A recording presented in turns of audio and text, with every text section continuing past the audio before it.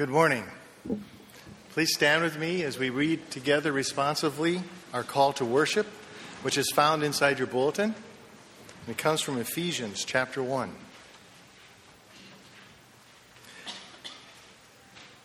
I pray that the God of our Lord Jesus Christ, the glorious Father, may give you the spirit of wisdom and revelation so that you may know him better.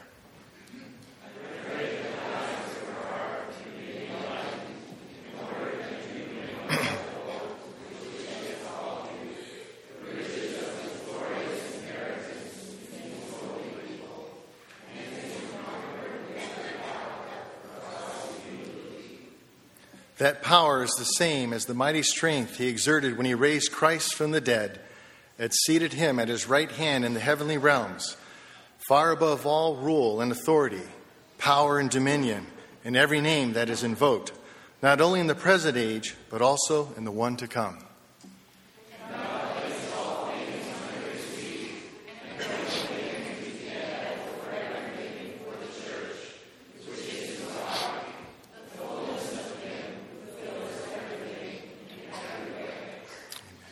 Let us pray. What a mighty God you are. Angels bow before you. Heaven and earth adore you. What a mighty God you are. And here today we gather to worship you and adore you, to lift you up. Oh God, receive and accept our praise and our love and our gratitude for all the great things that you do for us. In Jesus' name we pray. Amen.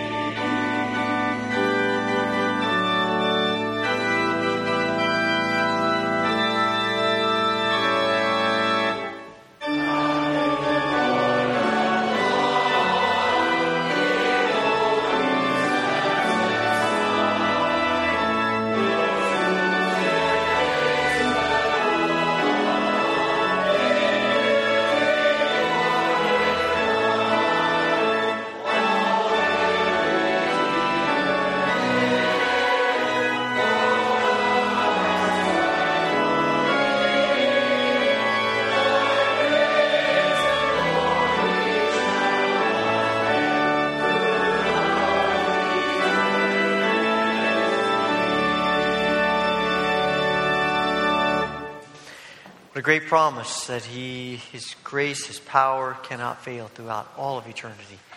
And we've gathered here to worship this God. We want to give you a moment to share a word of greeting with others who are here in worship. So before you're seated, share a word of peace with others who are here this morning.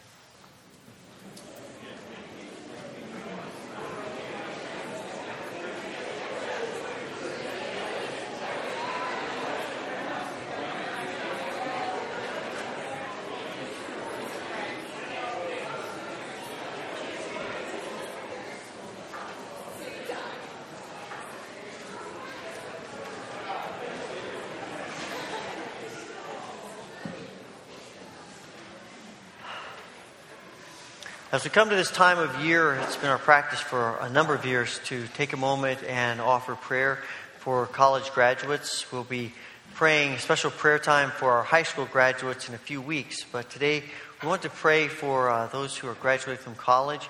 And so what we'd like to do is we're going to ask you to do something embarrassing, ask you to stand. And if you stand, and then we'll ask others in the church to come and gather around you as we pray together. So if you're a college graduate getting ready to graduate, please stand, and we want to pray for you. See one in the balcony, if you're down here. So if those of you who are around them could just gather around them, maybe if you have to walk a little distance, that's all right, but maybe a hand on the shoulder, or just gather around them.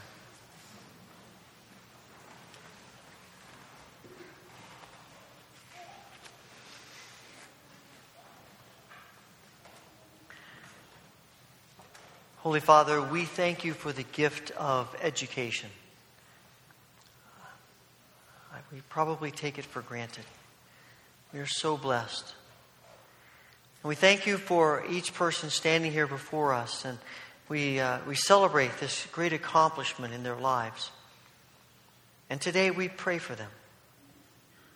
We pray that they will know your peace upon them in perhaps a time of uncertainty that lies ahead. We pray that you will give them a great sense of fulfillment in completing this task, and a sense of leading as they move to the next stages of life. Father, more than anything, we pray that you will continue to work in their hearts, transforming them into your image, filling them with your grace. That as the days progress, they will have this real sense that they are more and more becoming like Christ because of your Spirit at work in their hearts. We pray that as they go from this place to wherever they may go next, that they will continue to be beacons of light for you and for your kingdom. And we pray that they will know your faithfulness in the days ahead as they have known your faithfulness in the days that have been completed. Thank you for each life. And we give them to you. And we ask for your richest blessings upon each of them. And pray this through Jesus. Amen. Thank you.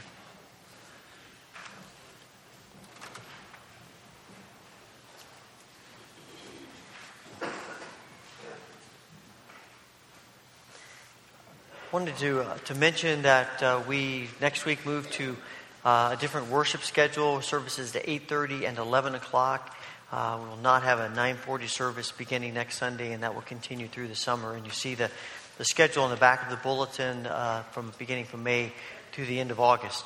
So just please be aware of that. Also, we are still looking for some folks who will help with Children's Church. And if you could do this, if you could help out in the ministry to our children, it would be greatly appreciated. And you can sign up in the back, or you can contact the church office. We'll get you in touch with the right people so you can help. Also, there are a couple of inserts in your bulletin. One of them is ways you can connect through our food pantry to the people that we serve. And if you're interested in that, please fill that out and drop it in the offering plate, or hand it to one of the ushers as you leave, or pastor, or contact the church office as well. And the second insert is about Nepal and the urgent need that if you've seen the news at all, you know the tremendous devastation that's taken place there. Christina Montoro is an academy student that really has had a sense of real heart for this need, and she's going to share just a couple moments about that and ways that we can be involved.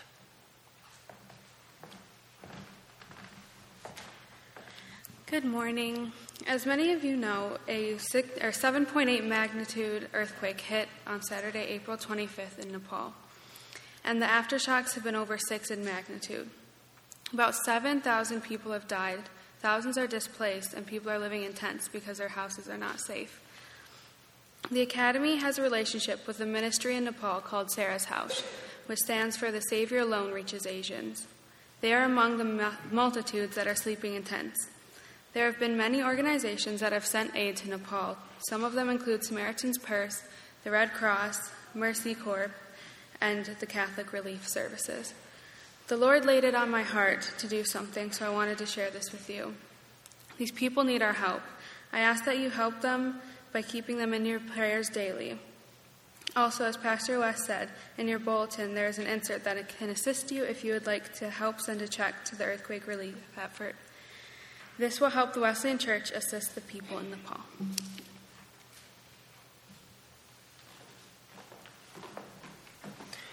Thank you. And later in the pastoral prayer, we will spend some time praying for the people of Nepal and the situation there. I invite you now to join me in the prayer of confession that is printed in your bulletin.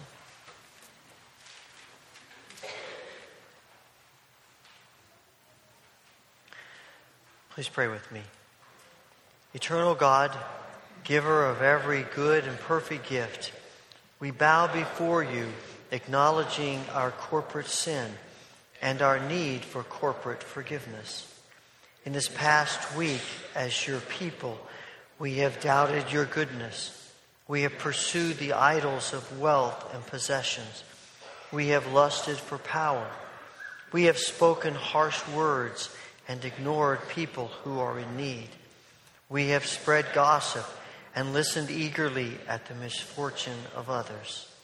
Most grievously, we have been consciously and subconsciously negligent to give thanks for your blessings. As your people, forgive us and lead us in the way to everlasting life through Jesus Christ. Amen.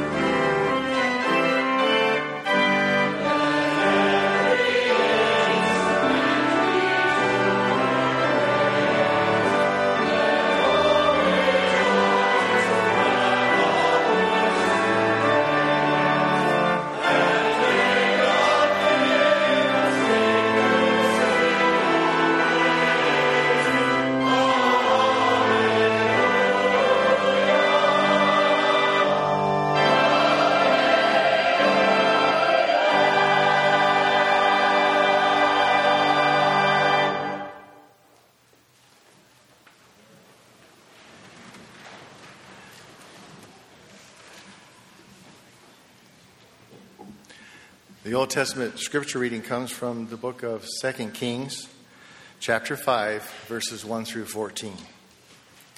Hear the word of the Lord. Now Naaman was commander of the army of the king of Aram. He was a great man in the sight of his master and highly regarded, because through him the Lord had given victory to Aram. He was a valiant soldier, but he had leprosy.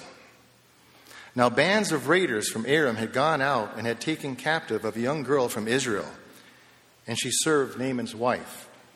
She said to her mistress, "If only my master would see the prophet who is in Samaria, he would cure him of his leprosy." Naaman went to his father and told him what the girl from Israel had said. "By all means, go," the king of Aram replied. "I will send a letter to the king of Israel." So Naaman left, taking with him 10 talents of silver, 6,000 shekels of gold, and 10 sets of clothing. The letter that he took to the king of Israel read, "With this letter I am sending my servant Naaman to you, so that you may cure him of his leprosy." As soon as the king of Israel read the letter, he tore his robes and said, "Am I God? Can I kill and bring back to life? Why does this fellow send someone to me to be cured of his leprosy? See how he is trying to pick a quarrel with me."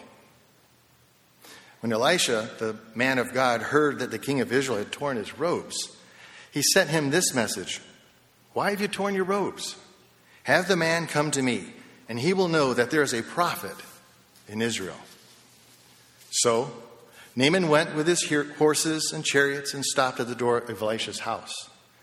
Elisha sent a messenger to say to him, "Go, wash yourself 7 times in the Jordan, and your flesh will be restored, and you will be cleansed." But Naaman went away angry and said, "I thought that he would surely come out to me and stand and call on the name of the Lord his God, wave his hand over the spot and cure me of my leprosy. Are not Abana and Pharpar, the rivers of Damascus, better than all the waters of Israel? Couldn't I wash in them and be cleansed?" So he turned and went off in rage. Naaman's servants went to him and said, "My father, if the prophet had told you to do some great thing, would you not have done it? How much more then when he tells you, 'Wash and be cleansed'?" So he went down and dipped himself in the Jordan 7 times, as the man of God had told him, and his flesh was restored and became clean like that of a young boy. This is the word of the Lord. As the ushers come forward to help us receive our tithes and offerings, stand and sing. Let us sing together the Gloria Patri.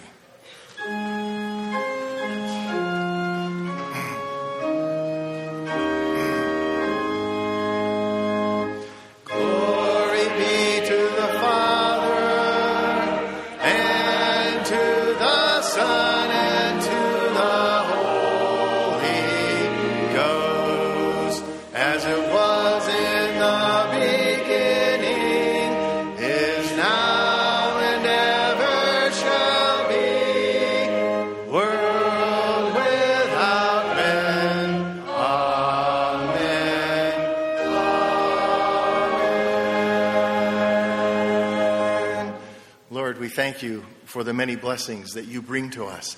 And here we have this great opportunity, Lord, to give back out of our love for you and our worship of you. Take these gifts, these tithes, these offerings. Grant us wisdom to use them to your glory and honor. In Jesus' name, amen.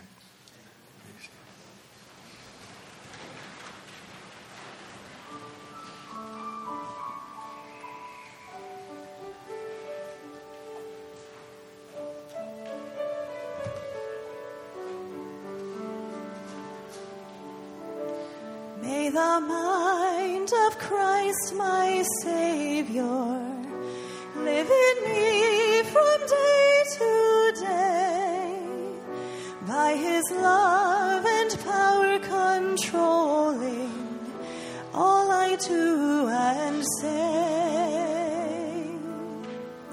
May the word of God dwell richly in my heart from hour to so that all may see I triumph only through his power.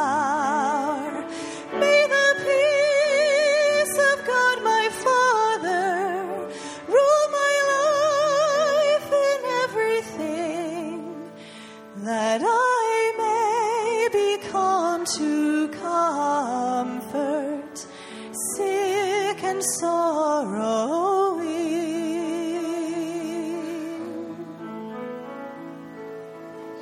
May the love of Jesus fill me as the waters fill the sea, Him exalting, self-abasing, this is victory. May I run the race before me, strong and brave to face the foe, looking only unto Jesus as I onward go. May His beauty rest upon me as I seek the lost to win, and may they forget the channel, seeing only Him. May His beauty rest upon me as I seek the lost to win, and may they forget the channel, seeing only Him.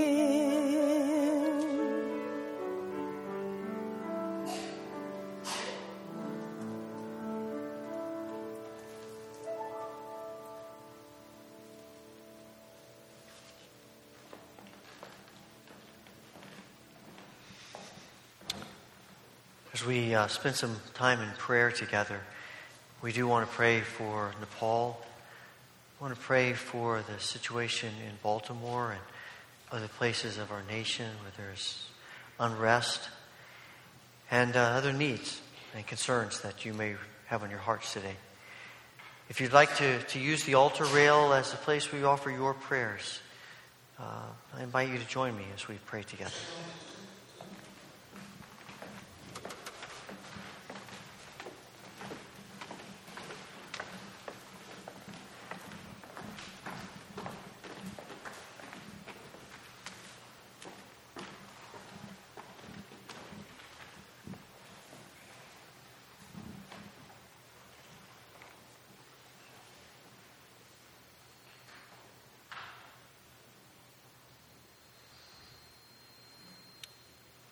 Heavenly Father, it is our desire to have the mind of Christ,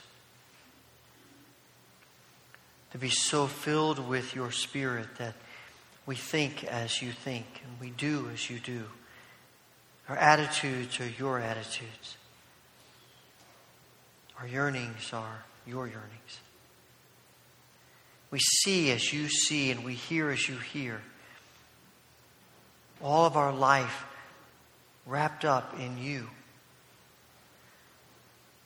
we pray that this will be so today. Father, as we come to this time of prayer, we are reminded that you invite us to bring to you all of our concerns and burdens. And today we know that there are those among us who are struggling with grief.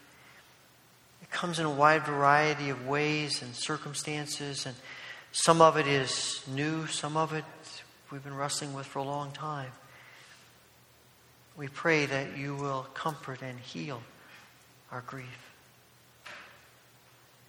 We pray for all who are struggling with issues of health. We think especially today of Derek Maston and Beulah Avery, Jill Tyson, Bruce Brenneman. Pray for Bev Rett and Micah Christensen, for Linda Roth, Dick Gould, Tim Nichols, Edna Howard, for Crystal Blake, Emily Cricklar, and for others who are on our minds and our hearts today. And we ask for your healing grace in each of them. Father, we pray for this world in which we live. We think of our brothers and sisters who live in places of the world where they cannot gather for worship as we do. We pray that you would protect them. We pray that you would help them as they deal with opposition and threats and persecution and even death. May they know your presence with them, and may they shine your light into the darkness And may they know our love and our prayers. And may we be inspired by their witness. Father, we pray for the people of Nepal. Our sensibilities are shocked and stunned as we see the devastation, the loss of life, injured people, people displaced, uncertain of where to go and what to do, and how they will eat, and where they will find water to drink and shelter from the weather. Lord, it's overwhelming. And as much as our hearts break for these people, yours breaks even more. These are all people that you have created and you know and you love. People you sent Christ for. We pray, Father, that in the midst of the devastation, there will be your ministering spirit of comfort and healing and hope. Father, let your people, the church, be a beacon of hope in the midst of despair. And we pray, Father, that somehow out of this tragedy, you will be able to work good. Father, we pray for every person who is going to help, who is there on the ground helping.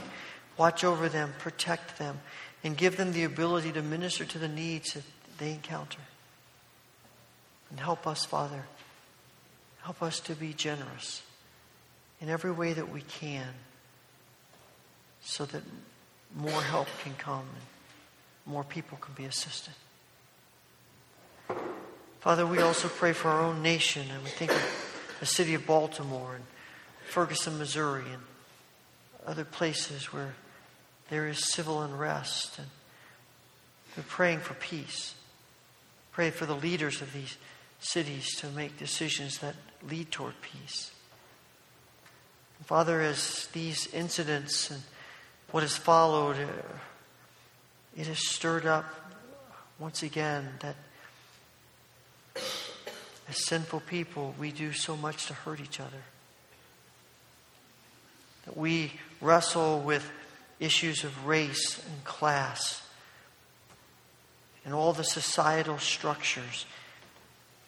And Father, we pray that somehow you will give us insight into how we might break down walls and barriers and build bridges of love and compassion.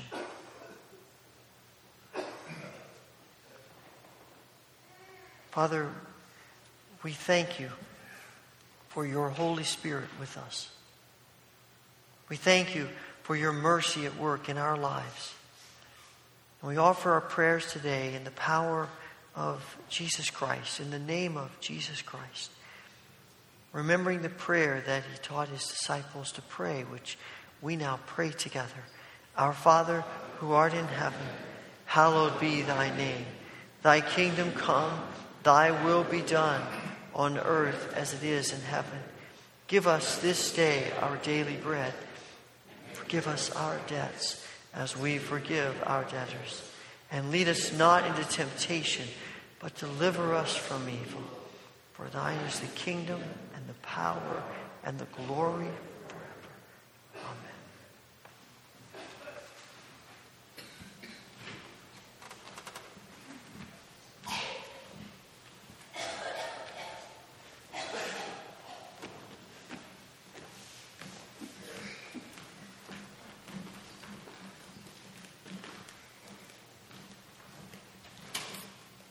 Immediately following the scripture reading, children are free to go to children's church.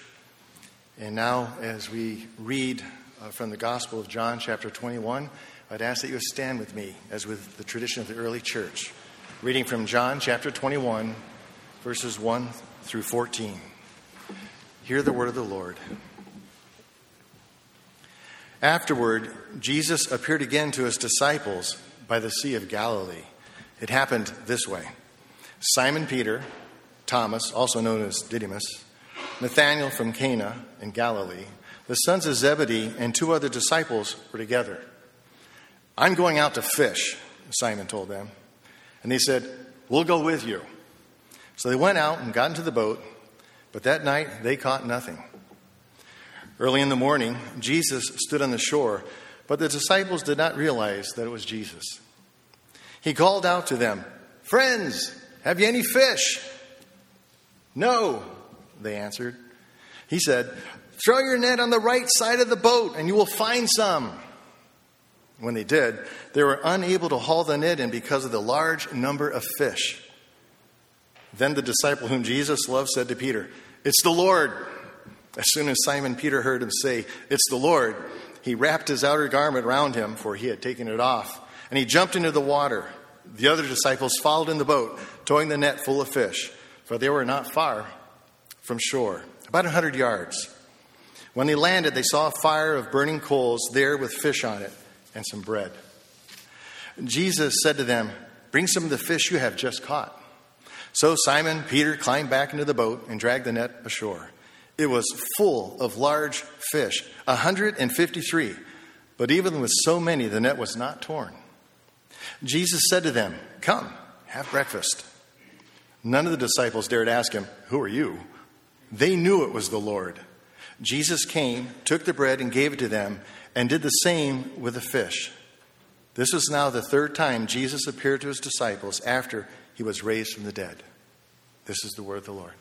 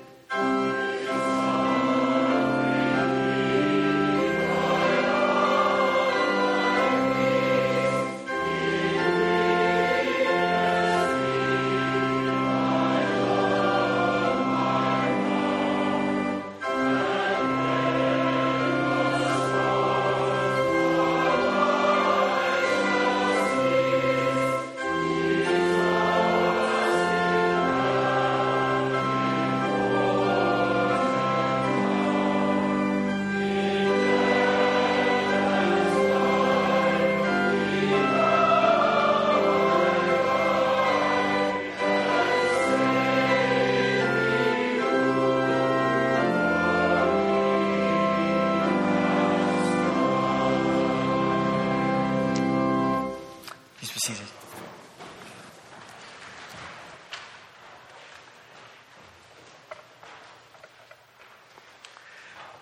Are there experiences in your life where you tend to think, these are the places and the times when I expect God to show up? And are there experiences in your life where you're thinking, these are the places and the times where I don't really think about God showing up? I have a feeling that most of us live with that sense of dichotomy about life. We have sacred moments, we have secular moments, and we don't really think about them crossing much. I've been thinking about that idea as I have been reading through and thinking about the last chapter of John's Gospel once again. It feels as if you read chapter 20, that John was done. He ends chapter 20 saying, and this is why I wrote this letter, so that you would believe Jesus is the Messiah, and believing in Him, you'd have life in His name. And you can almost see the end on the end of that. And then it's as though he says, oh wait, there's one more thing I want to say. I want to tell you this story of Jesus by the lake. And chapter 21 is not an addendum as if it's somewhat disconnected from the rest of the gospel. It is important to understanding the gospel as a whole. It is essential to understand what it means to be a follower of Jesus who is resurrected and is in the world. And over the course of the next few weeks, I want to look at this from a variety of angles. But this morning, I want us to think about specifically this question of God in all of our lives. And I want to focus on kind of the mundane things of eating and working. Now, as this chapter unfolds, we find that the disciples are no longer in Jerusalem, they're in Galilee. They have been in Jerusalem for at least the first week or so after Jesus' resurrection. He appears to them there the night of His resurrection, and then a week later. And He says, go to Galilee and wait for me there, and I'll come see you. And so they go to Galilee, and they've been waiting. And we don't know how long, but you get a sense that they've been waiting for a while. So much so that Peter, who is kind of chomping at the bit for something to happen, says to the guys, I'm going fishing. I've waited long enough. I'm going fishing. And they look at each other. Okay, we'll go with you. We'll all go fishing. And there are some people who interpret that as they've sort of given up on Jesus. That they're done with Him. They've moved on. Jesus is, it was great to see Him, but He's obviously not coming, so we're moving on. But I don't think that's the case at all. I think they're just anxious. They're probably a little bit bored, trying to figure out how to spend their time. And most of their adult life, they've been fishermen. So the natural thing for them to do when they're looking for something to do is to go fishing. Once they go out in the boat, they spend the night fishing, don't catch anything. Jesus says, He's on the shore. Try the other side of the boat. They do. Great haul of fish. They come in. Jesus fixes them breakfast. And they have a great time together. Now, what intrigues me about this story is as you get to the end of it, and John says Jesus gave them the fish and Jesus gave them the bread. It almost has a feel of being sacramental. It almost has the feel that you've been transported back to that room in the upper room on the night that Jesus was arrested. And He institutes for the first time this holy meal of bread and cup. It almost has that feel to it. And it becomes a holy moment because of that. But I'm convinced that if that is the case, if that's what John and Jesus are trying to communicate, I don't think that's all that He's trying to communicate. I don't think this is a holy moment just because it might have some connection to that night. I think it's a holy moment because of the moment. And Jesus is in it. As they eat fish and bread. Things that we do every day. And they do every day.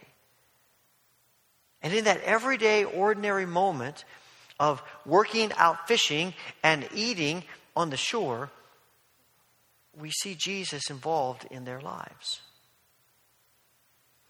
Now, there have been people through the ages who have said, I guess they could have had a sense that eating is kind of a necessary evil for us. Now, I'm not one of those people who says that. Just clear that up right up front. I do not see eating as a necessary evil. Now, eating too much is a whole other thing, but you know, I'm grateful for the chance to eat, and it's a great gift of God. But there have been people through the centuries who have said, if we could survive without eating, it would be better. Because eating is an urge, and the whole idea of being holy is to get rid of your urges. Now, I think that's a false understanding of being holy, but that was their perspective. And there were people who said, you know, we want to spend as little time as possible doing this ordinary, mundane thing so we can get to the really important stuff, that's the spiritual things. And here we find Jesus sending us a completely different message. It's interesting to me that as Jesus, when the disciples, and John says to us, they didn't dare ask who he was. They knew it was the Lord. John makes that statement right after Jesus says, hey guys, come on in and have breakfast. Not after he heals someone or does something that they go, wow, only Jesus could do that. It's also interesting to me that when they come in to the shore, the first thing Jesus asks them is not, so guys, how have your devotions been going the last couple of weeks? His first question is, anybody hungry? Let's eat. And there's not a word about that being a metaphor for something. There's no parable. It's just, these people are hungry and they need to eat. We think back to when Jesus fed the 5,000 in John 6. They're out there on the hillside and Jesus teaches them all day, and they get near the end of the day, and Jesus is realizing these people have been here a long time. They haven't had anything to eat. And he doesn't say, man, if these people were more spiritually sensitive, they wouldn't need to eat.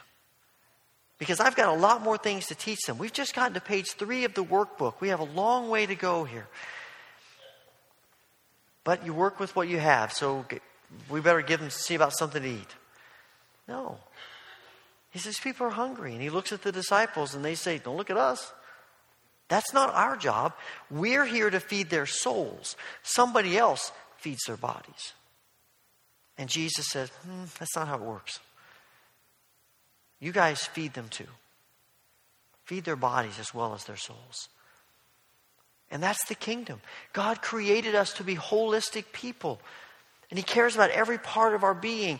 And the needs that we have as human beings are not necessary evils. They're part of how God created us. And God is at work in things like eating and things like working. See, we tend to look for God in the spectacular. And that's how we tend to judge whether things are really spiritual or not. Did something spectacular happen? And we tend to ignore God in the ordinary, in the common, in the less than spectacular. That's what made me think of 2 Kings chapter 5 and the story of Naaman. Naaman is the commander of the Syrian army. He has leprosy. He has a servant girl who's from Israel. And she says, I know a guy who can take care of that for you. So he goes down there. It's a great story of the king. And he goes to Elisha's door eventually. He knocks on the door. And the servant answers the door, and he tells him what's going on. And the servant goes and tells Elisha. Elisha says, go tell him to wash in the Jordan River 7 times and he'll be healed. And the guy doesn't say, wow, that was easy. Great, let's go. He's upset. He's irritated. That's it? That's all I get? I figured I'd, first of all, at least see the prophet. That important. And then he would lay his hands on me and, make some motions and do something really fancy and exciting and say some cool words, and then I'd be healed. I can go to better rivers in Syria than the Jordan and wash. And he has you have to give a lot of credit to his servants. I mean, they care a lot about him and they have a lot of guts. And they say to him, sir, if he told you something crazy to do, you would do it. So why not do the simple thing that he said? Good point. And he goes, he washes, and he's healed. Naaman thinks God can only show up in something spectacular is taking place.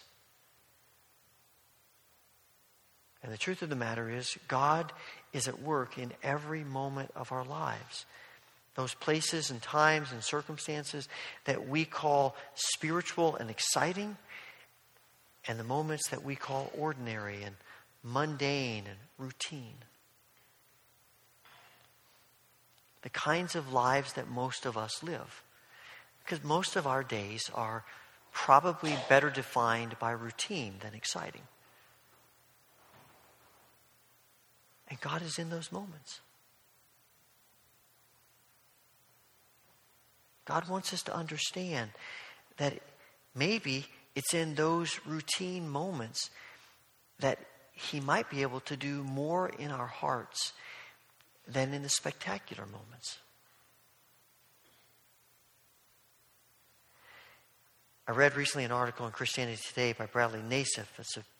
I think the title of it was called The Monotony of Work.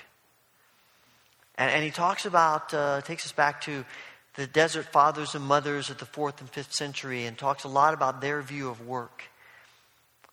And he says they tended to see work as heavenly sandpaper. That doing work kind of rubbed the rough edges off of us. It humbled us. Doing work helped us to understand the creative nature of God. Doing work helped them to see God in the work that they were doing, however routine or ordinary it might be. And they talked about the fact that it wasn't important just to till the soil, but what tilling the soil was doing in our own hearts. See, we tend to run away from the mundane things thinking so we can have time for God. Their mindset was God is in the mundane things. God is in the routine. And he tells a story about one of the fathers named John the Dwarf, who decided one day that he was in his younger years and he decided he wanted to be free of all of the stuff of the earth. And so he went to his elder brother and he said, I want to be free from this stuff, and I want to be like the angels who don't do any work. They just unceasingly praise God. And so he took off his cloak and he went into the desert.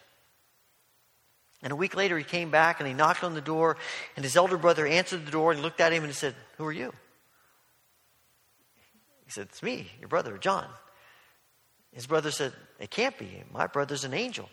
He's no longer on earth anymore." He said, "No, it's really me." And he shut the door. And he left him outside all night. And the next morning, he opened the door and he said, "Now you realize that in order to be a follower of Jesus, you work. You do mundane things. You live ordinary life. And God's in that." And John fell to his feet and begged his forgiveness. There's something in that resonates with me about how I view what I do and how I do it. The ancient fathers talked about work being one of the primary ways in which God develops Christ-likeness in us. And they said that our highest vocation is not the kind of work we do. It's the kind of people we become while we're doing it. I think part of our problem is that we have a skewed view of God and the kingdom. See, for us, work is a means to an end. We're all about getting to the end. And the fastest, quickest, easiest way to the end is how we live our lives. We're all about shortcuts. But God keeps telling us that the kingdom is not about shortcuts. In fact, there are no shortcuts in the kingdom. There is just the process, the journey of living day by day, moment by moment with Christ. And if we do that, then we get to the end God wants for us. But the irony is, if all we're looking at is the end, we never get to the right end. Because all we're thinking about is the shortcut, the easy way, the simple way, instead of the process. And the process is so vital because it's in the process that God does the work in us that He needs to do. That process that takes time of rubbing off the rough edges and changing our attitudes and our hearts that simply don't happen overnight. You think about Jesus, again, going back to Him feeding the 5,000. He doesn't just pull fish and bread out of a hat. This little boy brings him his lunch, and he does something with that. Jesus says, so what do you guys got? What do we have to work with here? But somebody has to catch and process that fish. And someone has to plant and harvest the wheat and grind it into flour. And someone has to add salt and sugar and water and yeast. And someone has to bake it. And someone has to give it to this little boy so that he can give it to Jesus. And in my mind, I'm thinking, that's a lot of wasted time. Why can't we just go from seed to bread and eliminate all that middle stuff? That'd be a lot more productive. We'd feed a lot more people. We'd get a lot more things done. Wouldn't that be better? But God doesn't seem to agree with me. Jesus, tempted in the wilderness, 40 days He's been fasting. He is desperately hungry. Why not turn rocks into bread? What's the big deal? I think the big deal is because Jesus knows God doesn't work like that. There is still the sense of trusting God to supply His need without taking a shortcut. And every temptation that Jesus encounters in the wilderness is to take a shortcut. And every temptation that comes to us is to take a shortcut. To live our lives thinking it's about just how fast we can get to the end, not the work and the ordinary, mundane way of life that gets us there. When I read the scriptures, one of the things I find about Jesus, and I think you see this of God in the Old Testament as well, is that God is never in a hurry. And it drives people crazy. I don't know about you, but it drives me crazy sometimes. In fact, if you said anything, you might say there are times where God showed up late. But His timing is always perfect. And He never hurries. So why do we? Why are we always in a hurry? Why are we always stressed? See, I'm convinced if we could live our lives seeing God in the ordinary, seeing God in the mundane, it would eliminate a whole lot of stress and worry and anxiety about what we're not doing for the kingdom, about what we're not getting accomplished. And again, it doesn't mean that we're being lazy. Scripture's clear. We work. It's a part of what it means to be a human being, and a part of what it means to be in the kingdom. And I think that will be our eternal existence. I think we will work all through eternity. It'll just be different because it won't drive us. Our work won't rule over us like it does now. See, now we become workaholics because either we want more stuff and you have to work to get money, or we want recognition. And in both cases, if you boil them down, it's something here means more to me than Jesus. And something here can fulfill me in a way that Jesus can't. And so we work ourselves to the bone. And somehow we live in the tension between not letting work control us, but not being lazy or apathetic about the state of the world either. Because when this story is done, Jesus has a commission for Peter and the disciples. They aren't just going to lie around on the beach all the rest of their lives. He's got work for them to do. But in the right time, in the right way, in his processes. I think Jesus wants us to understand that he is with us and he's at work in every moment of life. Those times that we think are exciting and supernatural and extraordinary, and the times that, quite frankly, we consider kind of ordinary and mundane and boring and monotonous. In every moment, he's with us. You know, in the last couple of decades, parts of the church have gone to calling the season of Pentecost ordinary time.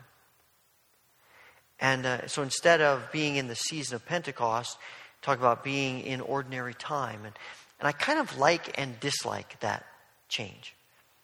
I dislike it because it sends the impression that this is ordinary time, but these are the times you really want to be in.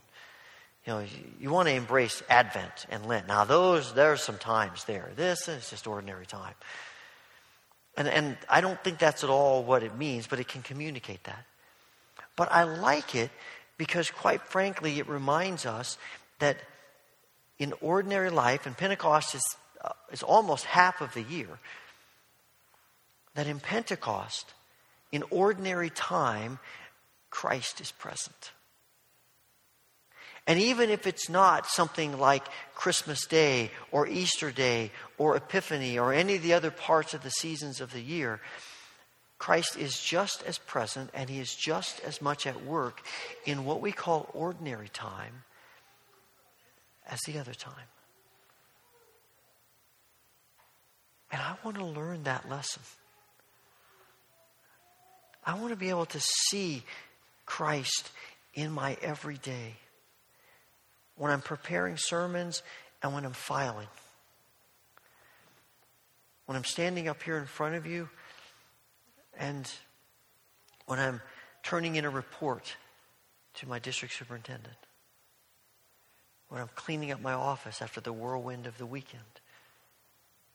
And whether your work is inside the home or outside the home, Christ is present and he wants us to know that he's present.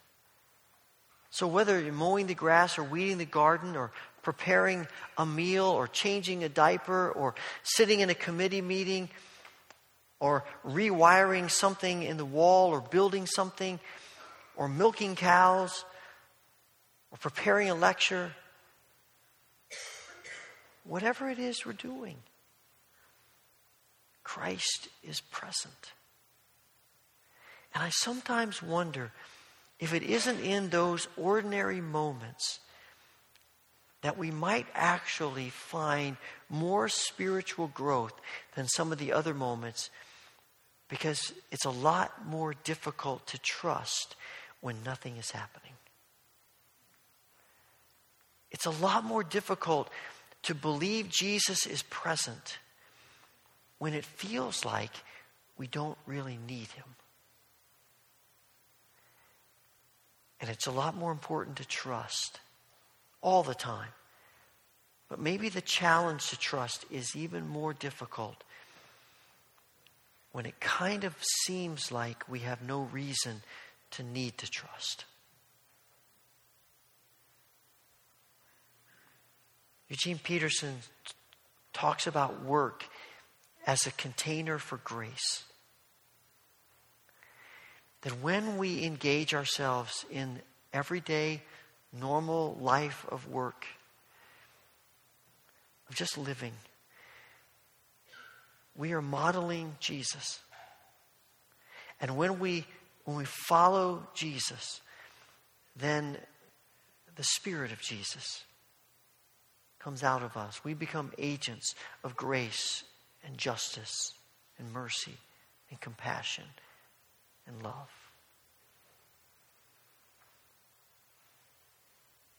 Isn't it what Paul writes to the Colossians? Whatever you do, whether in word or in deed, do it all in the name of the Lord Jesus Christ, giving thanks to God the Father through him.